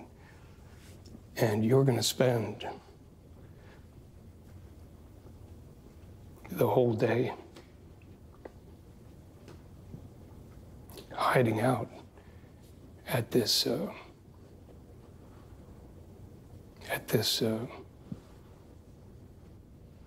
honorary horseshit, you know. You need to get out here and go through this article, paragraph by paragraph, explaining what the fuck's going on at your company. Your article was pretty brutal. But here on Mad Money, we know something. We know that there are two sides to every single story. Coming to us this afternoon from Boston, where she's attending a meeting of the Board of Fellows at Harvard Medical School to give her a chance to answer the charges raised in the article. Ms. Holmes, welcome back to Mad Money. It's great to be here. Thank you. This is what happens when you work to change things. And first they think you're crazy, then they fight you, and then all of a sudden you change the world. And I have to say, I personally was shocked to see that the journal would publish something like this. Every single one of the sources that we spoke with, who the journal had contacted, told us that the statements that were being attributed to them were false or misleading. She decided to come out and address my story and rebut it. Theranos issued a press release calling my reporting false, and they were threatening us with litigation. The journalism here has been so bad, they deserve to be sued. But lawsuits rarely resolve issues. What's going to resolve this issue is the science, the marketplace. The company is being successful in Arizona. Doctors are happy, patients are happy, they're getting... Doctors and patients were not happy. The FDA was so worried about patient safety that it banned the use of the nanotainer, putting an end to all fingerstick tests at Walgreens. CMS conducted a surprise inspection of the Theranos lab and found the blood testing so inaccurate that it posed a threat to patient safety, likely to cause serious injury, harm, or death. CMS revoked the lab's license to operate. The letter that prompted CMS to act came from Erica Chung. You know, in the end, for me, it was a bit of a mixed feeling. I was really excited because the truth finally got out, but then also a bit of sadness in the fact that, you know, we all really wanted that project to succeed. Have you been able to win your argument with your grandfather in terms of persuading him of the problems at Theranos? He said that he had no idea how much deception there was and that he was proud of me. Yeah, I'm glad he finally really gets it. There was a journal technology conference taking place in Laguna Beach in late October 2015, and it so happened that more than a year prior had lined up Elizabeth Holmes as one of the speakers. Could you get specific on the key points today? And not only did she come, she came swinging. The tests that are offered are of the highest quality. We know what we're doing, and we're very proud of it. Were there situations in which you had to dilute blood samples? What the journal described, that we take a sample, dilute it, and put it on a commercial analyzer, is inaccurate, and that's not what we do. I watched it on the journal website, and I couldn't believe what she just said. There was no question that that was a huge lie, because they were absolutely doing it. We don't actually use the technology that's being referred to as Edison for anything, and haven't for a few years now. When we do fingerstick, every time we use technology that is not commercially available. We have never used commercially available lab equipment for fingerstick-based tests. Every fingerstick test. I had underestimated her willingness to bald-faced lie in public on our turf. I guess what I really want to know is, do you feel now, in hindsight, that maybe you went to market a little too quickly? You feel pressure to do that in any way? We're the exact same company. Nothing has changed. We're working every single day to try to get these tests and systems to meet the highest quality standards.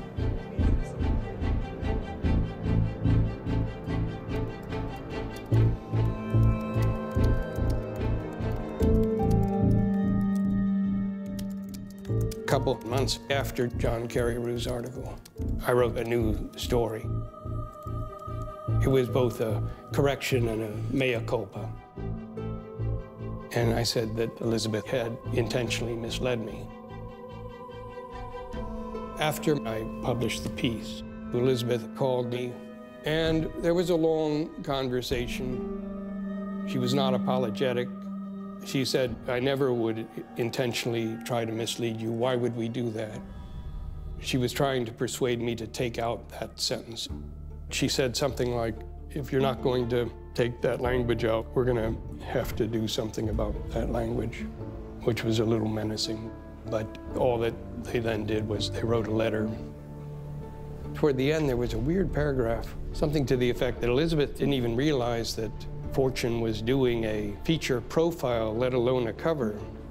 And it was such a bizarre thing, because I was out there 4 days, and I had called all these people at her behest, 7 directors, the head of UCSF Medical Center, the head of Blue Cross Blue Shield. I spent an hour and a half with her parents. I met her brother. I asked her about the letter she wrote when she was 9. I asked her about the book her father gave her when she went away to school, which was Meditations by Marcus Aurelius.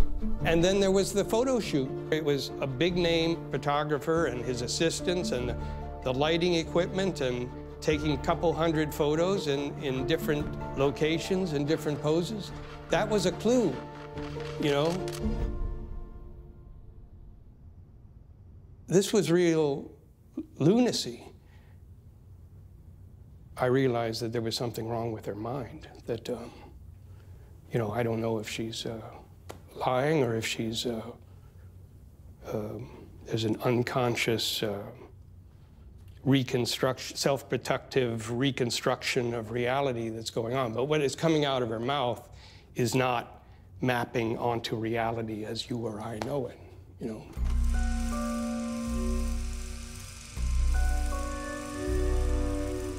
I wish I could say to her, Elizabeth, I'm going to give you a truth serum, and you're going to tell me what was going through your mind at that time. And the question becomes, do we believe that you would say, I knowingly lied? I have a hard time imagining her saying that. She was a zealot. And a zealot is such a believer, a true believer in what they're doing, that they're blind to the reality of what's happening. Not for a moment do I believe that she lies in bed at night and thinks, I was a swindler, I was a crook, I lied.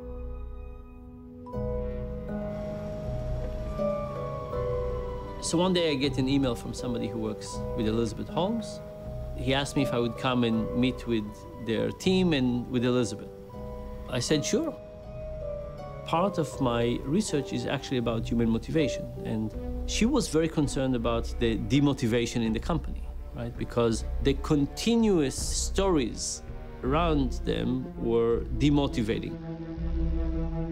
My impression was that she truly believed in the mission of the company, and that she also believed that they are on the way to achieve something. And they just need the runway. There's a lot of lying in Silicon Valley.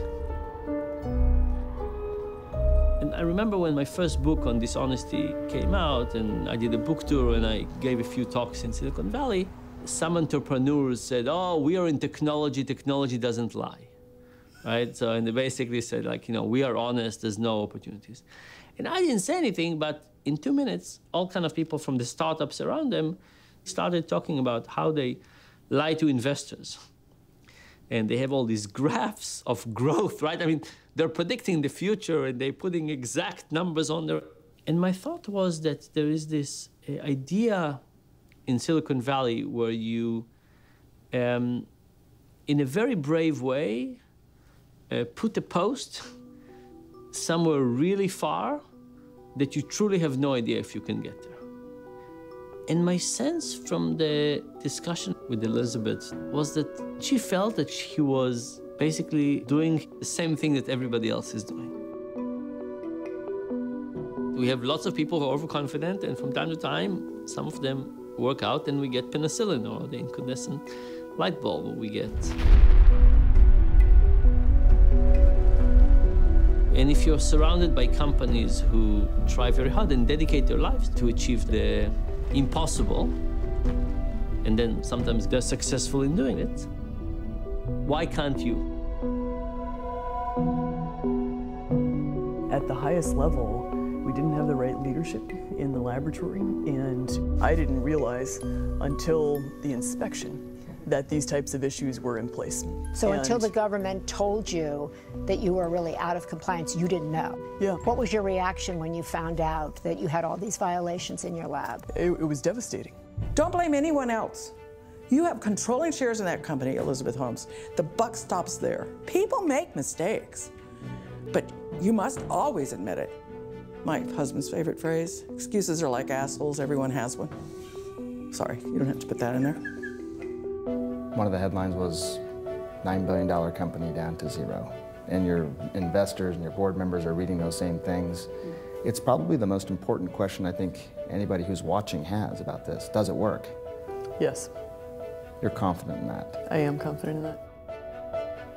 Without further ado, I'd like to welcome Elizabeth Holmes, founder and CEO of Theranos, to the stage. Elizabeth did not give up. She fought back by taking center stage at a clinical lab conference in front of all her critics. She defiantly unveiled the machine she had been hiding for so long. Minilab is designed. She called it Minilab, as if it were a new invention. This is an inflection point for our company. But inside Theranos, it had another name, Edison 4.0. By 2017, Theranos had spent virtually all of the $900 million it had raised. Nearly $300 million went to pay legal fees, settle lawsuits from investors, and to refund every patient in Arizona for their blood tests. Henry Kissinger, George Shultz, and even David Boyce resigned from the board. Elizabeth broke up with Sonny and fired him from the company. But she never lost her faith in the power of invention. It's finding what you love and finding what you're born to do. And when you find that, whether it's, writing or painting or science or whatever it is, when you really give everything to that, then you can realize great things. And we'll fail 10,000 times if we have to, but we'll figure it out on the 10,001st.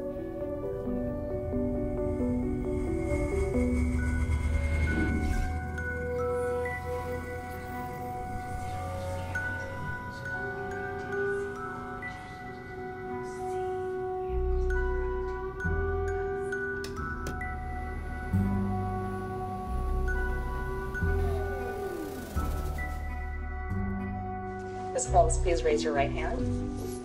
Do you swear to tell the truth, the whole truth, and nothing but the truth? I do.